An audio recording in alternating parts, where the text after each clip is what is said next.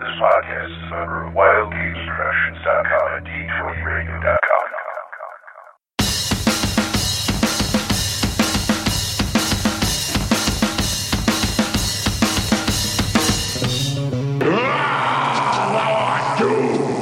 Release the princess or prepare for wizardly combat. I want to show you a trick Mother showed me when you weren't around. And I'll not laugh or fast step out to feel the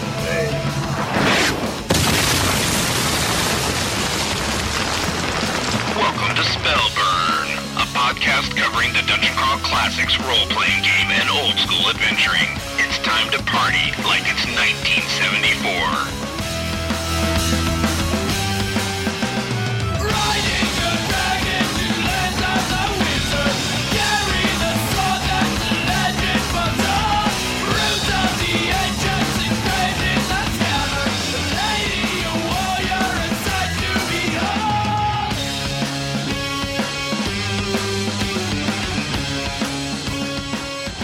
This week on the show, we're going to explore the dynamics and play style of the DCC Tournament funnel.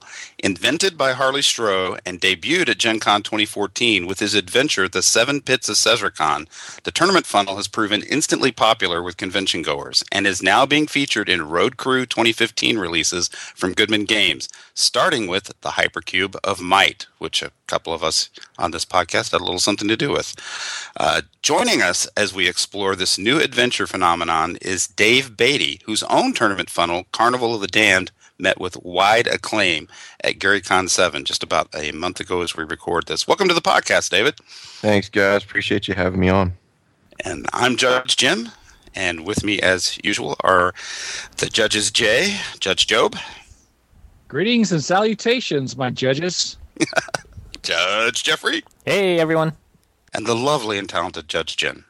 Hey, guys. Good to see you again. So let's move this over to the tavern.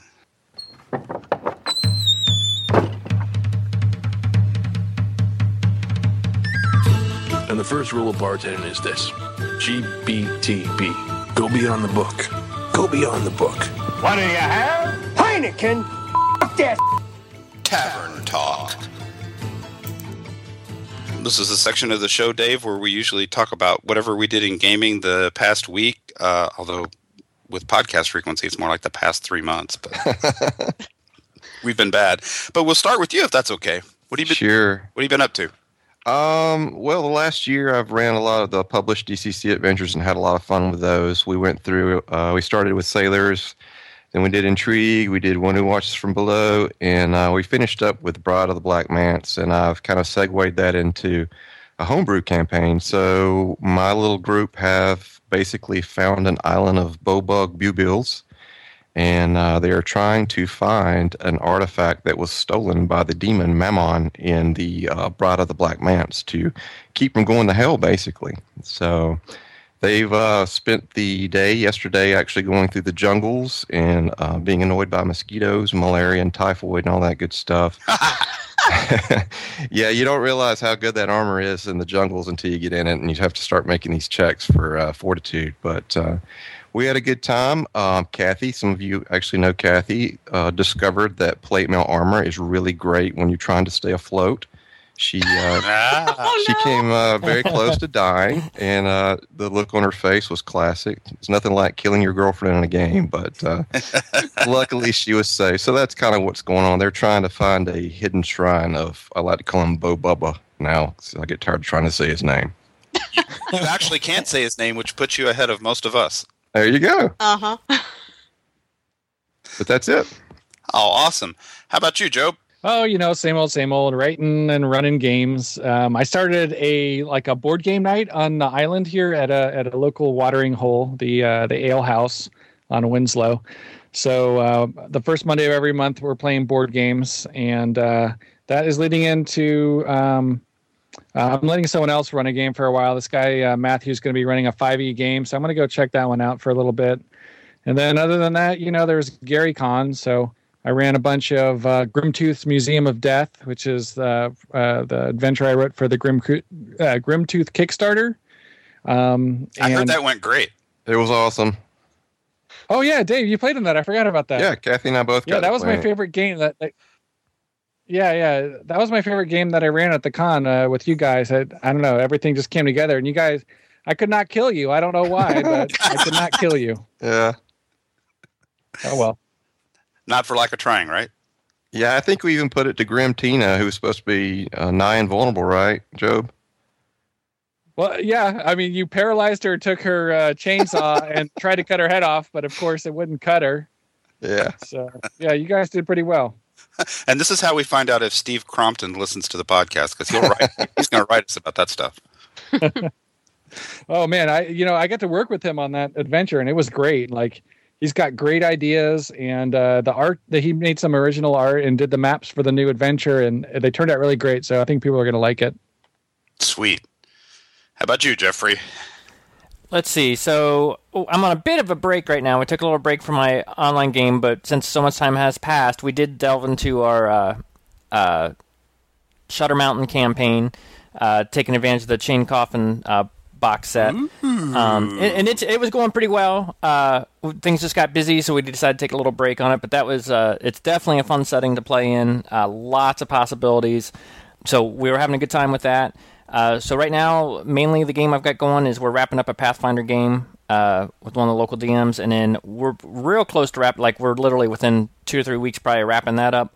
And I'm not sure what we're going to be doing next with my local group. I don't know if we'll be doing something more OSRE or what we'll do, but that's where I'm at right now with the gaming. We missed you at GaryCon, man. Yeah, it sucks I couldn't be there. Yeah, we did. I wish I could have been there. Next year. I'm glad you didn't show up. I got your bed. That's true. That is true. Job scored on that one. Next year, though, daughter's birthday is not on GaryCon weekend, so that will greatly aid my ability to get there. So awesome. Yay! Should be cool. Sweet. Right. Job and I actually got to hang out this GaryCon as opposed to one before. I know. Geez. Oh, that's cool. Last time GaryCon, Jim is like royalty at GaryCon. He's like Jim Wampler Gygax. Jesus, man. Cut it out. It's hard to get a hold of. My favorite thing at GaryCon is how the DCC crew took over that damn tent. I know from behind the scenes, Luke set that tent up for the Pathfinder spillover. It was supposed to be Pathfinder Society's tent, and they just turned their noses up at it, and so we all took it over. That was awesome. Kids' place. Yeah, that was great. We even got the waiters and the waitresses to come out there too.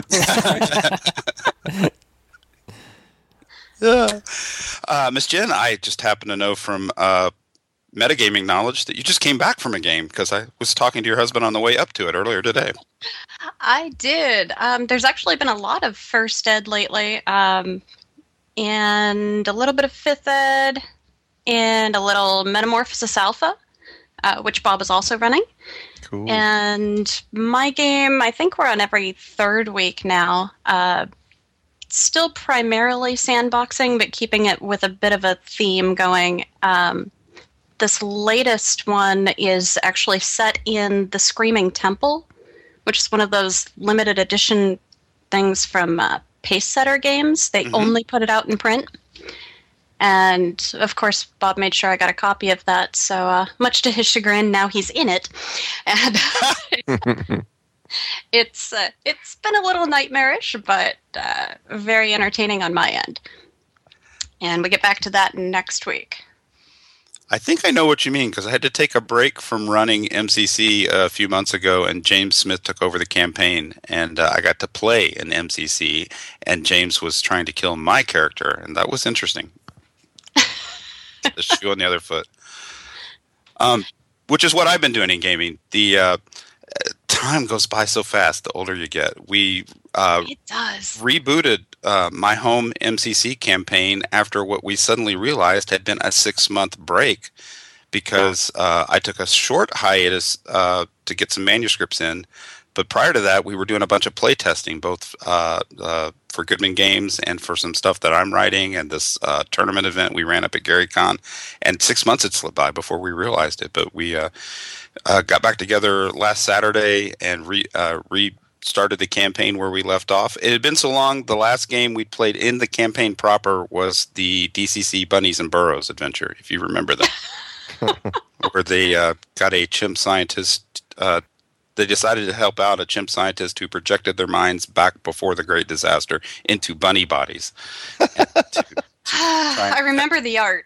Trying to fetch a formula. So they came back and found out that they stepped on a butterfly somewhere in the past, and the kindly chimp scientist is now a kindly sentient rabbit scientist, and they created a whole new race in my campaign of sentient rabbits. And I won't go into the whole character story, but some events took place where they were able to close a time loop, and now they have a sentient rabbit in their party. And that's the second time I've done time travel in the campaign where the causality loop has closed, only this time it happened by itself. Jen, you actually played the first time.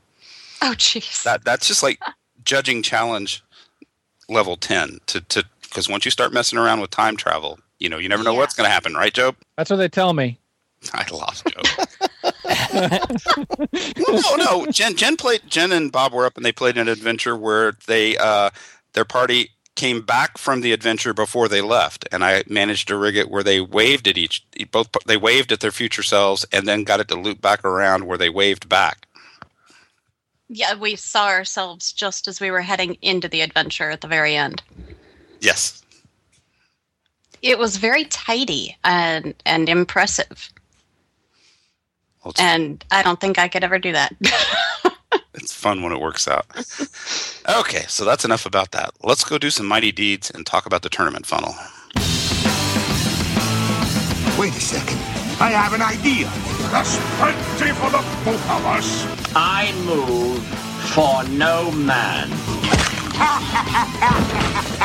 Ow! Mighty deeds. So before we plunge straight in, Dave, usually when we have a guest on the show, we do a little intro segment just so the listeners get to know them, starting with tell us how you got into gaming to start with. What was your first game? What did you start with? It's been so long, Jim. I'm starting to realize how old I am. It's pretty bad, but I think I actually started about 35 years ago. The old school D&D had a neighbor just kind of introduced me to it, and that was, I think, in the late 70s maybe. And from there, I just stuck with D&D and played a lot of Gamma World when it came out. Mostly through high school, I ran mostly Gamma World, and from that point on, it seems like, I don't know, I don't think I've ever not been involved either playing or running something. Since that point, I've gotten into miniature games here and there, but I've always had something going, whether it's World of Darkness, when that was pretty big. We even did some Pathfinder, pretty good 2-year campaign with Pathfinder before I was introduced to DCC. Easy now. Joe, be nice. No, I know. But that's just kind of it. I've just always been involved with something, I've always loved it. Sweet. What was your first DCC experience? How did you stumble across this thing of ours? You guys are going to laugh at this. I hated DCC when I first played it. I know, throw rocks at me, but really nice guy. Actually, Jeffrey knows Brandon Geringer. Yep, sure do. Played with him many a time. He introduced us to it, and we had just come off of like a 2-year or maybe a year Pathfinder campaign, and he was doing awesome with it. So, of course, we had these, mega crunchy characters that we had gotten attached to, and he decided he wanted a break. So we played this game called DCC and this stupid thing called a funnel. And we were all left with these characters who just had crap stats, and we just, we had no idea what the concept of it was. So months later, I don't know why, but I picked it up and started reading it, and then I reread it, and I read it again, and that kind of caused my pilgrimage to my first Gary Con, just to kind of play it and get a good feel for it before I tried to run it. But now it's my favorite game, and I love it, and I'm real thankful to Brandon for introducing us to it.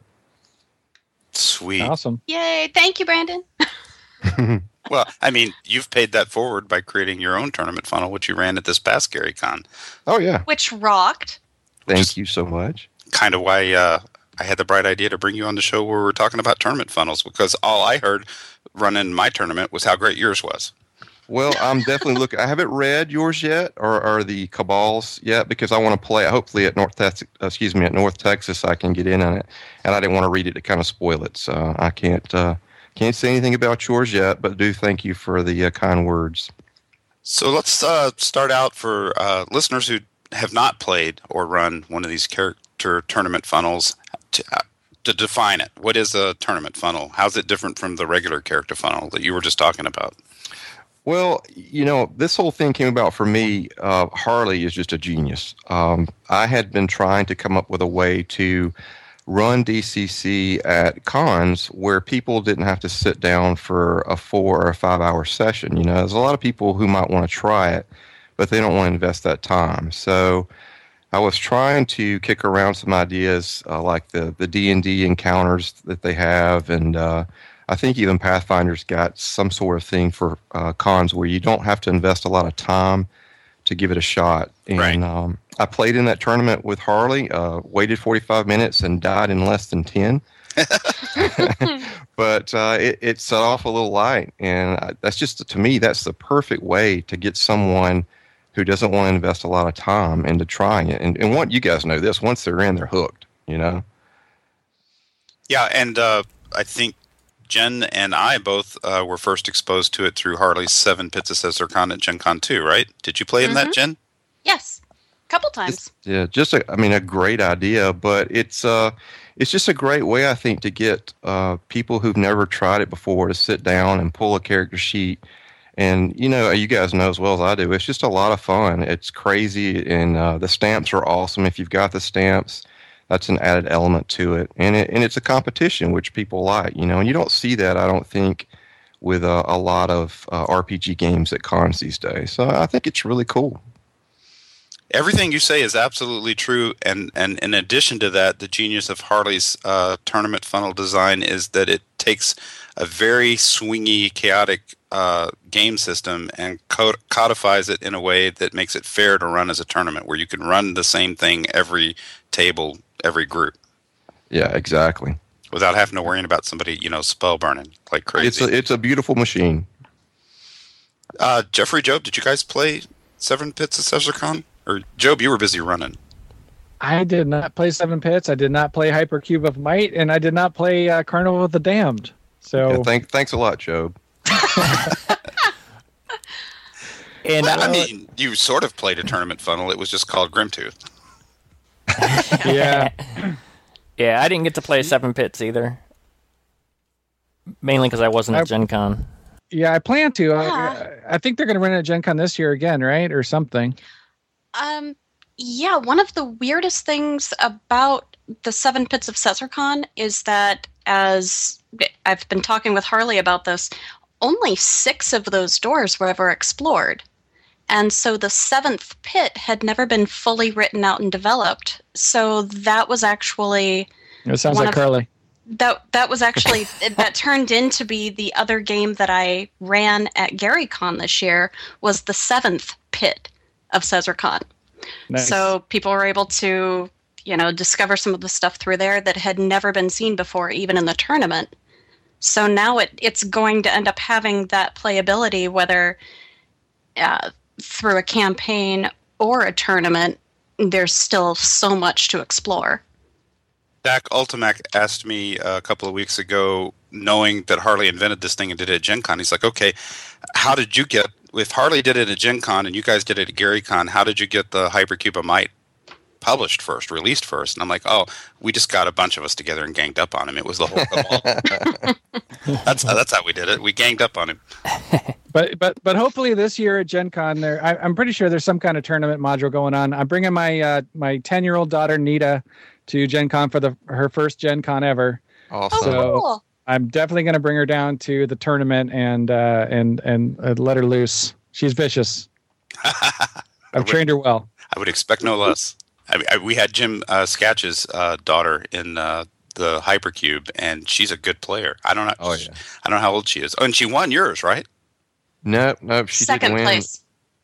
Oh, wait, are you talking about the Hypercube or? Carnival of the Dam. I thought I saw a picture where Jim Sketch's daughter had the trophy. No, it was another young girl, and you know what? I can't remember her name, but Haley was in the running, and I was kind of secretly pulling for her. She's hard not to love to death. She's such a great player, but she got thrown up on by a man pig and dissolved in a horrible fit. So. No, that wasn't the girl that won. Wasn't she part of Doug Con last year at Gary Con in the game with the poodle? I believe so. Yeah, that's what people were saying, that she was in the poodle game. Okay. She was that girl there with her dad. The poodle game. Yeah. It'll go down in infamy, man. Speaking of the sketches, Jim, do you want to tell everybody what Haley won at the tournament this year? I don't know what you're talking about. You caught me flat-footed. Didn't she win the DCC Flask?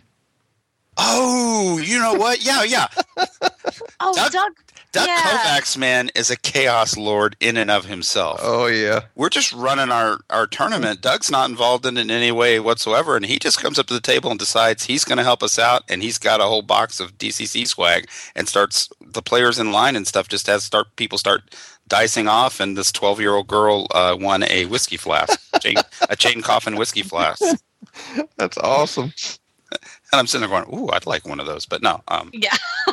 Yeah, you're right, Joe. Thanks for reminding me. That was funny. So let's try and break it down for listeners. How's the tournament funnel different from a regular character funnel? I mean, I know everybody probably listening, who, unless they're brand new to DCC, has played a character funnel where the point of the funnel is to start out with each player has several 0-level PCs, and you're trying to get one to survive through the adventure so they can level up to first level. That's a regular character funnel. Yeah, the tournament funnel is just a little different in that you don't have several characters. Usually we'll have a stack of pre-gens already printed up, and John Marr's been very gracious with helping us out with those tournament character sheets. And someone will sit down and pull one character sheet, and the idea is basically just to try and survive encounter to encounter. And it's an elimination kind of thing to where if you get killed, you get that horrible, even though it's very pretty, but it's horrible to receive that red death stamp. And then you have to either get up if someone is waiting, to sit down in your place, or in my case, sometimes we might have someone waiting, so we'll just let them grab another character sheet. But the idea is to survive, and I'm not sure how you do it, Jim, but I've always done it to where the person who survived with the most encounters that was still alive got the prize. And I'm not sure, did you do it that way? We just did it strictly numerically. Whoever exited with the most survival stamps, regardless of whether they were eventually killed or not. Yeah, I might try that next time, because I was thinking that you guys had done it that way. But the end result is people come in, they sit down, they may last 10 minutes, they may last 2 hours, and at the end of the day, they've got these character sheets with these cool stamps on them that basically represents the encounters that they've survived, and obviously they want to try and get as many as they can to win that cool prize at the end of the road. Yeah, death is pretty inevitable in a tournament funnel. You're going to get it sooner or later. Yes, you are. It does seem to devolve at some points to looking over to your neighbor and seeing how many stamps he has and saying, I'm going to gang up on him and knock him out. Yeah, I'm sure that is probably thought quite often, but it's just a fun environment. I mean, it's chaotic. You've got to, as a judge, you've got to know the material, but you've got to kind of be able to juggle, because as you know, Jim, there's a lot of stuff going on. There's a lot more people involved with it, I think. There's people waiting to play, and it's just, to me, I could describe it as herding chickens. Well, that's fairly accurate, yeah. Especially if you attempt it single-handed, which is a question I have for you, because having run a tournament funnel at my local game store, I had some experience and knew to have a team of judges, someone to manage the line and hand out character sheets. We ran 2 tables, I'll grant you, but I had a judge at both tables, James Smith and Roy Snyder, and then I was a floating judge, kind of like Doug does at DougCon, to make sure that any spot rulings were that information was carried over to the table, so everything's adjudicated fairly. The Carnival of the Dam, were you running it all solo by yourself? Yeah, I'm not, as you guys said earlier, I'm not Jim Wampler Gygax, so I don't have the the talent pool to pull from that you do, Jim. Maybe I will in the future, but it's just the tournament edition of the Carnival.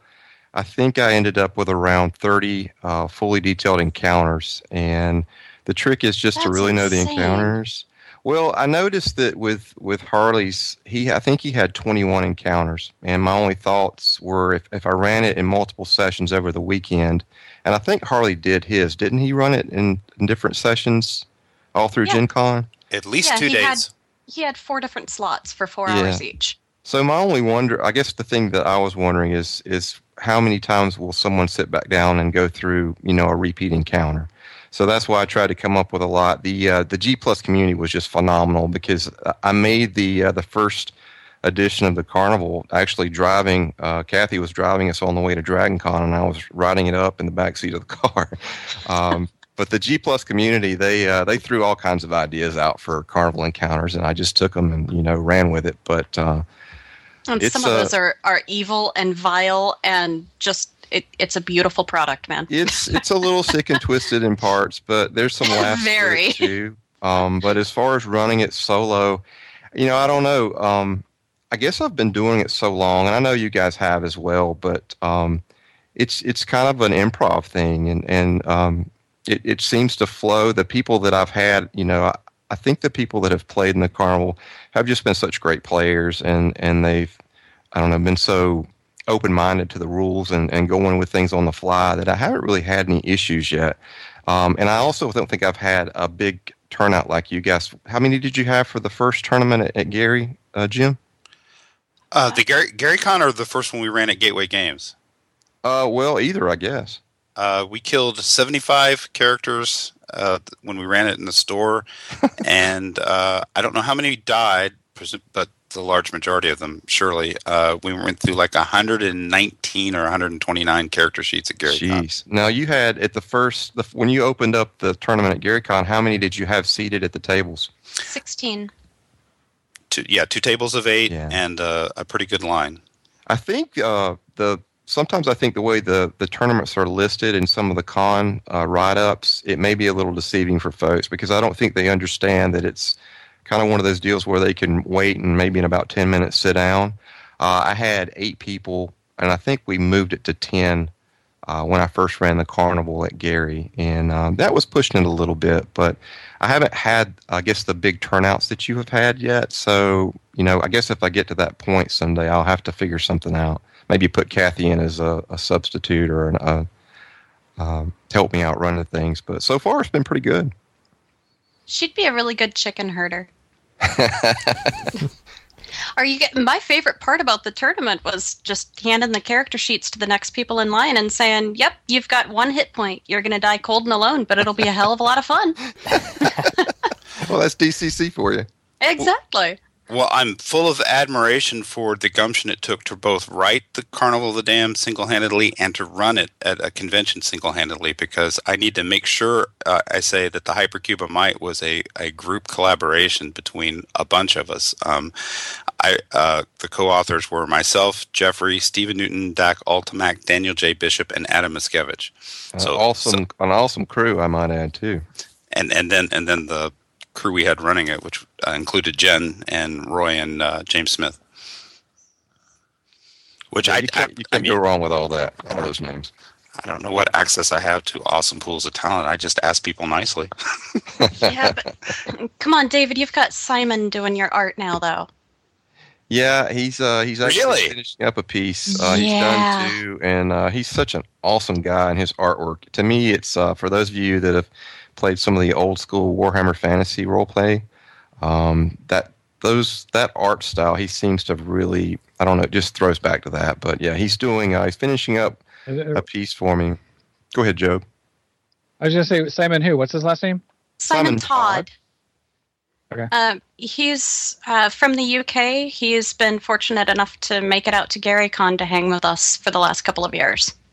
He's done a lot of art also for Rene Benpois and Ernie Gygax's modules.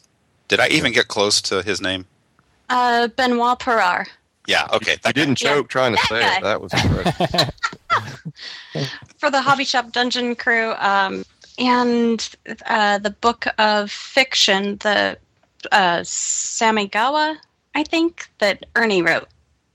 I'm going to get that completely wrong. I'll have to look it up. And he had 2 adventures that he had made and did the art for we played in one of them, and it was really nice. And he's just such an awesome guy, too. Oh yeah, the Sandemeyer one. Shoot, Murder on Blackmore. Oh God, yeah, I'm gonna murder all of the names on that. Yeah, we played the Harkin Hall. I think it's Curse of Harkin Hall, and we had a great time with that. But yeah, Simon's done a few. We've got Todd McGowan, who's done. He's done one piece so far, and he wants to jump on the bandwagon next month and do a few more. And actually, one of the very first artists that I got in touch with is a guy named Danny Prescott, and he's from the UK as well, and he's done some of the pieces. So it's just been a really fun experience. You know, it started more or less after Dragon Con, and Jen can tell you, and I've asked you guys here and there in little parts and pieces. It's just kind of come a long ways since September of last year.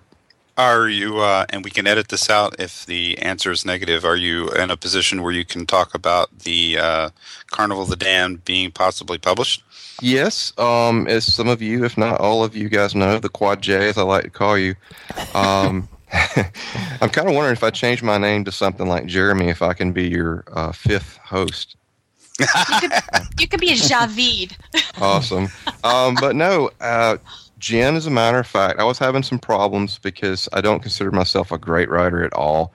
And I'm trying to learn. You know, it's definitely a craft that you guys have mastered, but I was having a hard time. I've got a lot of folks around me who... If by mastered you mean learned the hard way, then yes.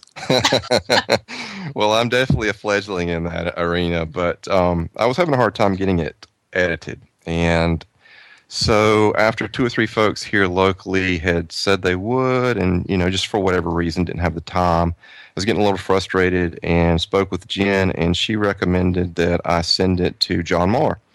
And I'd never really even considered that. I'd wanted to publish the Carnival as just a fanzine style module.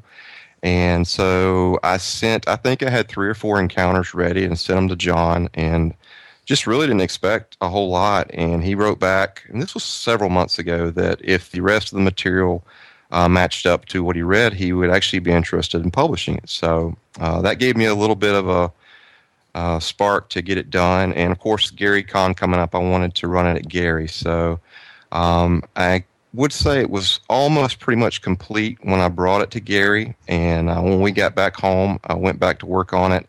Spent a lot of hours here at the fire department, but don't tell the guys. You know, when we had some downtime, I was usually on the keyboard. But I actually submitted it to John 2 days ago, and he responded, and he would like to publish it. So I think it's actually going to be a Purple Software product. Yeah. Nice. Congratulations. Like I said, Yeah, definitely cool. Jen, for suggestion. But I think John's actually going to do the editing and the layout. And we're going to kind of work together on it. But so far, he seems pleased with it, and I never expected it to go this route, but I'm certainly happy that it has. On this one special occasion, I'm going to revive my Michael Curtis impression. Are you ready for it? Yes. You know, it's never too late to quit the business. Get out now. Oh, that is spot on. That is spot on. Oh, it hurts. Yeah. Now, Dave, after not having read this or played it, I was wondering, are you a juggalo? Yeah, no, I'm not a juggalo.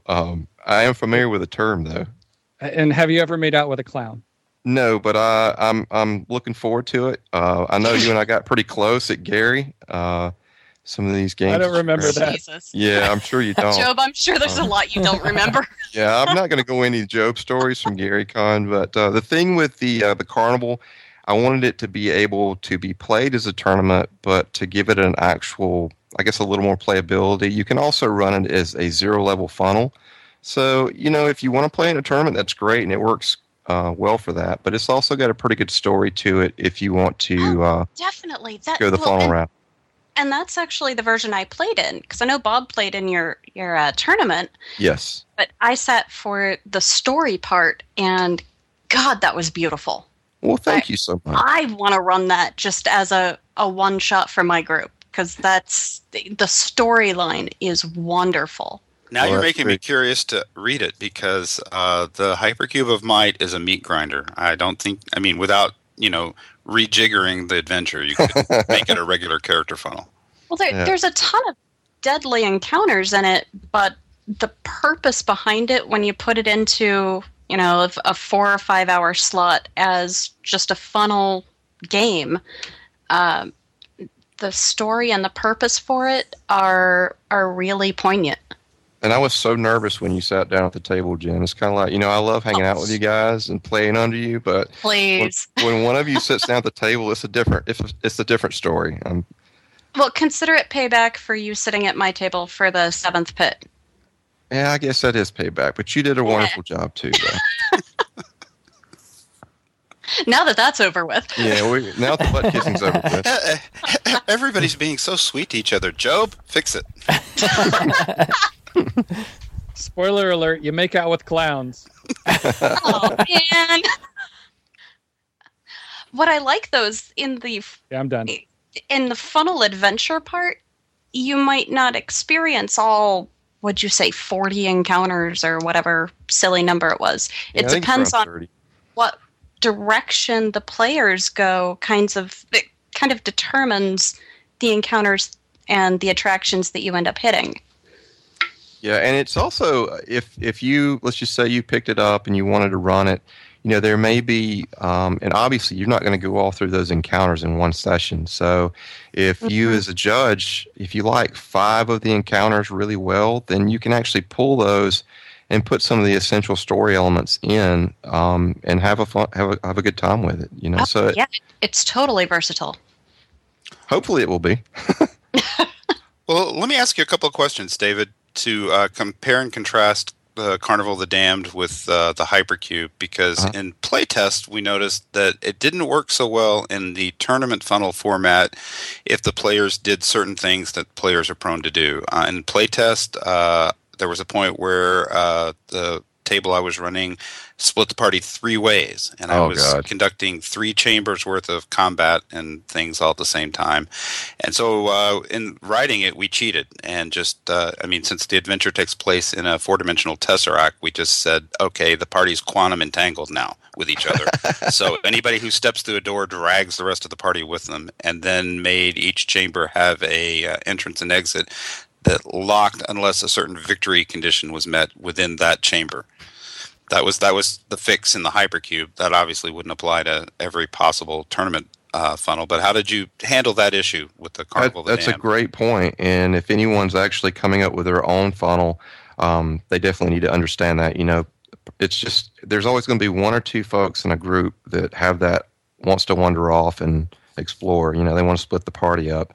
And I knew that was going to, come down the pipe. So the carnival itself, it's based around a mad god. His name's Gelos, and so the carnival is kind of based around him. But what I did is I included these mists. And if you guys have ever played Ravenloft, I kind of, it kind of gave me the idea. It's the pink mists. So basically, what they do is they give the whole carnival grounds an eerie element, but they also serve a purpose. If, let's just say, 6 people go into one of the tents to go through one of the story encounters, but 2 of those want to go back out.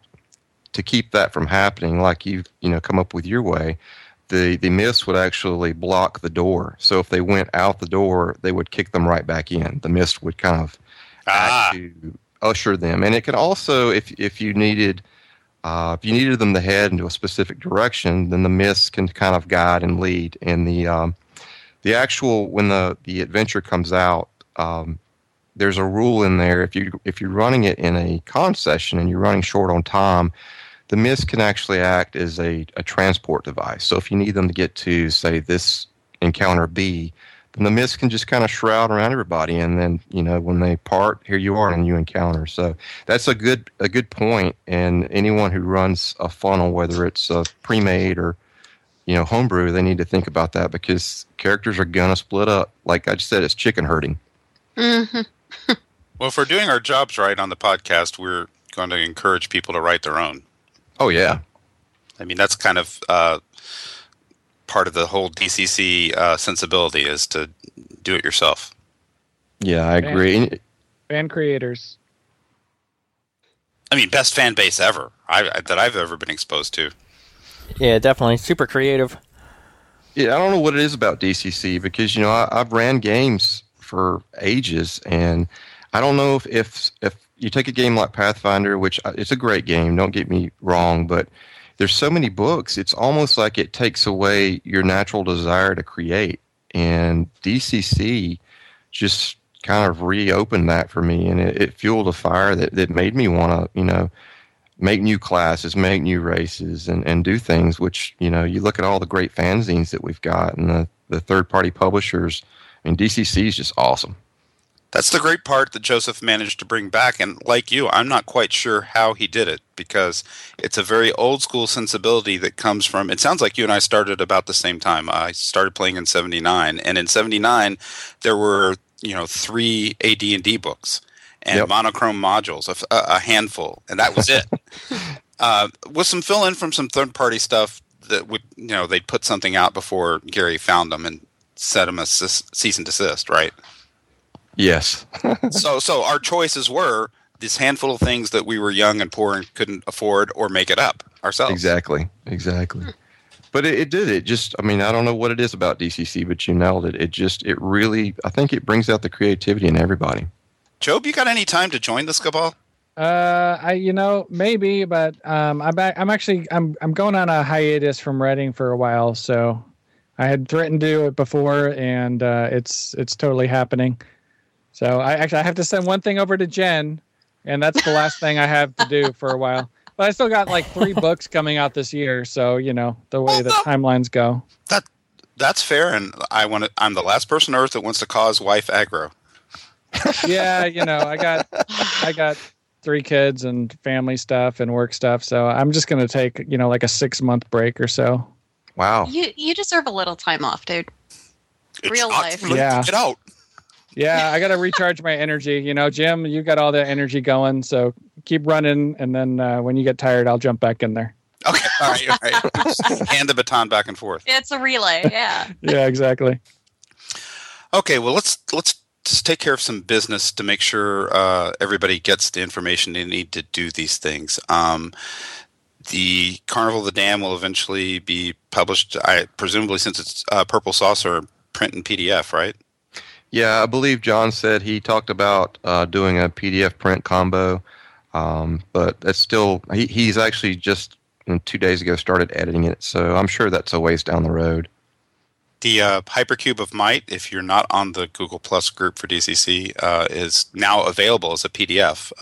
All you have to do is sign up to run a Road Crew 2015 thing, let Joseph know, and you get a copy.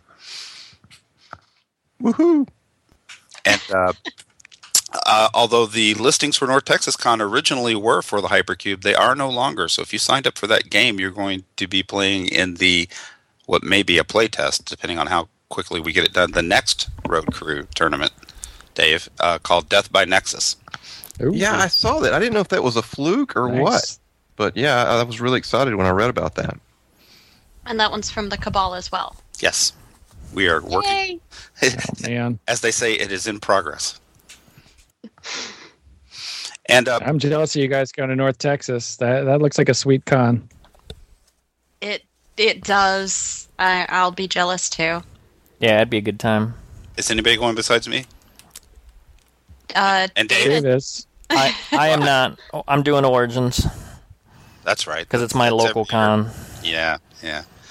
The quick commercial for North Texas Con. It's identical to Gary Con in 90% of the sensibilities, but the one notable difference in North Texas Con is it's way smaller. It tops out at 300 attendees, and where you can go to Gary Con and sit at an adventure that Frank Mentzer's running or that Tim Kask is running. What happens at North Texas Con that's unusual is you'll sit at a table and you're playing alongside Jeff D. or Errol Otis. They're not running the game. They're there to play. Oh, nice. That's awesome. I mean, so you have 1 or 2 tables for the tournament games then? Just one. Okay. That's about all I can handle because I'll have other responsibilities that I cannot discuss on air. Understood. And I want to do a special call out to John Marr because you mentioned it in passing earlier, David. John Marr is the king of level 0 character generation. Oh yeah, I know he hooked you up. I couldn't believe how nice he was. I realized that close to the last minute, I didn't have character sheets for GaryCon, and it was really just calling John up and saying, "Can you help me out?" And he's like, "Send me the blank PDF, and you got it." And bang, there's a level 0. Because we needed we almost didn't have enough. I came with 150 character sheets, and we almost blew through them. Wow. Yeah, no, he's a super guy. I love him to death. So, talented writer and programmer. Yes. Thank you, John. So, hey, just to get back to the topic, are we going to talk about, because I was really interested in this, is how to make trophies, plaques, and swag for your tournament? Excellent question, sir. Yeah, I guess I could take that to start with. I just went with plaques, and they're pretty inexpensive. Way back in, I guess, 14 at September when I ran the carnival at Dragon Con, I did a couple of plaques and even gave away a copy of the DCC rulebook, and a new person who'd never played the game actually took that home, so that was a great prize. But this year at Gary, I had some dice and some can koozies made, and you'd be surprised this stuff's not that expensive.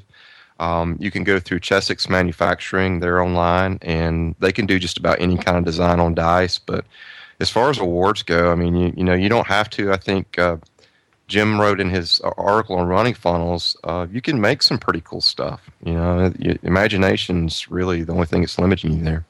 Yeah, you don't have to be insane like I am and go to the trophy shop and buy parts and assemble it yourself and make a side trip to Iron Wind Metals to get 52 millimeter miniatures. I do that because that's me, but the point is just to make it special. I mean, anybody can get into a Word doc and create a award certificate in a cheap Walmart frame. Yeah, and the stamps, are they can be pricey. I don't know what you ended up giving for yours, Jim. I was lucky enough to get a coupon through a website called Groupon, which got me mine basically at half off. But you guys don't have to have stamps if you get the character sheets. Get those bingo markers, or you can just use a regular marker. But they are pretty cool to have. In the playtest before I had my stamps, that's what we did. I had two big dry erase markers, and a blue check meant you survived, and a red X, well, we know what that means. There you go. Oh, yeah, and for our listeners that may be wondering, well, where the heck do you fit that in on a 0-level character sheet? For those that obviously haven't played the funnel tournaments before, there's actually spots below with little circles with, like, Hugh's face or maybe a clown's face in the carnival's case that says, "I survived." And each time you survive, you get a stamp on one of those. Harley has posted his template before on the Google Plus page, so if you're looking for one of those, just go to Google Plus and ask. Oh, yeah. There you go. Nice. I hope I won't get myself in trouble. I'll talk about something that was going to happen at GaryCon that didn't. The Dark Master and I were working on Cloisonne pins specific to the tournament. And the reason that fell through is they turned out to be a little pricier than anybody thought going in. But I'm... Like way pricier. So Joseph did stickers. But he announced it at GaryCon, if you weren't there or didn't hear, that there's going to be a Kickstarter later this year. So that'll be a Kickstarter that's not just for new DCC swag, but it's also will include tournament-specific swag. And when that happens, there'll be that to hand out if you sign up for a Road Crew event. And always great stuff, too. Oh, yeah. So, wow, we're starting to sound a little bit like a corporate organ housework. Well, actually, got a question for you, Jim. Since you've run... I didn't do it. Nobody saw me. Nobody can prove a thing. You mentioned it earlier, so there's kind of audio proof. You have run a tournament funnel at both your friendly local gaming store and a con now. So with both of those experiences in mind, which one worked better, do you think? Probably co-equal fun, but that takes us back to the swag conversation because if you run one of these tournament events at your local friendly game store, most of the owners, and DM Todd at Gateway Games certainly did this, will contribute to it because you're dragging customers into their store with a gift certificate or a prize that that's a game of some kind. So the players may benefit more. Yes. Okay, that's fine. Oh, I didn't mean, to the judge for running the event. I meant. Oh, no.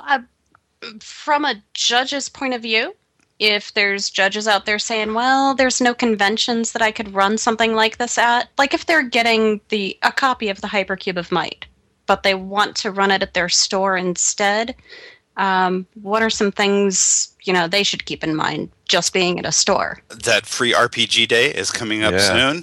That's an ideal venue to go because the game store owner is already going to be looking for events. Touché. Yeah, good point. And what if my game store owner doesn't know what free RPG day is? I feel your pain, dude. That has happened. That's Seattle for you. Well, in your case, you just run the tournament funnel on the ferry boat going across the bay, like you do everything else. There we go. Yeah, there Saturday we go. you could ride back and forth and just stay on there for 4 hours. We've been playing Car Wars last week, so. Oh, that's cool. Fun. Excuse me. The venue is important, though, because at GaryCon, Jen is a witness to this. They put us in 2 different spaces on 2 different nights. And the second night, when we were up in the foyer area, there was a nice area in front of the check-in desk where Jen could manage the line, and that worked great. The first night, we were down, packed in the regular game room, and once the line got big and we got loud, we were more than annoying the Pathfinder table next to us. Because, the line's forming and, bumping their chairs and stuff. So you do need some room to do this. That's a horrible, horrible situation, Jim. I cannot respond without getting myself in trouble. Maybe we'll get the tent next year. See, that would work. That would be awesome. It's like you're bothering Pathfinder Society. Yeah, that's a shame. Yeah. I still think my favorite part of the entire time was getting to proselytize to Joseph as he stood in line. Mr. Goodman, can I talk to you about the glory that is Dungeon Crawl Classics? Can I interest you? I was so wrapped up in what we were doing, I didn't even see Joseph come by. Oh yeah, he was in line for a good 20 minutes chatting with everyone. Yeah. Wow. You were busy. Yeah, well, you know how it is. Doing good stuff. Roy is the king of improvisation because the stuff you were talking about, David, how sometimes the tournament funnel forces you to do some improvisation. I watched Roy do that in a game where the party was trying to split, and as written, there's a force field there. You're not getting through the door until you do this certain thing in the room. But Roy had one of those guys, that guy that's at every table who wouldn't give it up. And Roy just goes, "What's the zip code for Lake Geneva?" And I'm like, "I have no idea, but I'll go find out at the desk for you." I come back, and he had put a keypad on the door. And the zip code of Lake Geneva was the code, apparently. That's awesome. And the player was perfectly happy sitting there punching numbers into the keypad while everybody else was fighting and getting killed. Wow. Well, okay. Is there anything we didn't cover? I think you've pretty much hit most of the topics of it. Hopefully people will take it and they'll run with it. The Hypercube's definitely a great way to get their feet wet. Okay. And we have Harley to thank for all of it. Yes, we do. Yeah, it's definitely a cool way to sample DCC, that's for sure. Like Dave was saying earlier, it's quick to drop in, give it a whirl, see what it's like, without taking up a whole slot if you're a little nervous about signing up for a whole slot. So, yeah, it's a great concept. And I have yet to run it and not have someone who got killed instantly stay at their seat if they had the chance and pull another character. So I think it's a good way to get people hooked. Yep. Yeah. We saw that too, where the second they got killed, right back to the end of the line. Can't wait to get back in. Right. Definitely. Oh, and Jen, since we have a public forum here that people will listen, may I brag on you for just a moment? This is me saying no. Correct me if Yeah. I say rhetorically, correct me if I'm wrong, because you always do. But the first place winner of the Hypercube at Might at GaryCon, was that not a young lady who had never played DCC before, who you met while you were managing the line, talked into playing, who then got hooked and played until she won first place?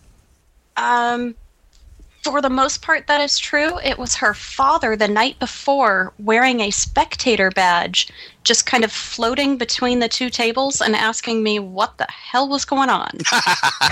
And 5 minutes into our conversation, he wrote down the name of the game and made sure he knew what the copy of the book looked like so he could pick up one in the dealer's room the next day. Awesome. And 20 minutes later came back and said, okay, I texted my daughter, but she doesn't know what this game is. But I think tomorrow I'm just going to buy real badges for both of us so we can play. And so that was Art, who is supposed to be getting on the public forums. And his daughter, Beth, did indeed end up winning first place on that after never picking up the book before. So well done. Mission accomplished. Cool. Yep, definitely. Yeah. More converts. That is what it's all about, man. Exactly. When somebody brings a book that they purchased because they played, in your tournament or in your module, that's the highest form of a compliment you can get. And as I said, he is supposed to be getting on the public forums because he's not a G+ type of person, but he's interested in playing in local games because he's local-ish to the Lake Geneva area and would really love to get into some games so that it's not just him running for his daughter. I can't think of a better area in the entire country to be for that. Right? Exactly. So much love to both of them as well. Okay. Well, I think that's going to wrap it up for this episode. We're all glad to be back. I promise it will not be another lengthy amount of time before there's another episode. Oh, you're glad to be back. You love my ass. You know you do. Yeehaw. I was waiting for a reaction. Okay. So, remember, never split the party unless the party's already split. See you, everyone. Good night, guys. Goodbye. Don't go in the kissing booth in the Carnival of the Damned. Say goodbye, Dave. Oh, I'm sorry, guys. Thanks for having me on, and thanks for everybody who came out and played at GaryCon. Oh, get out already. Thanks for being here. Yeah, thanks, guys.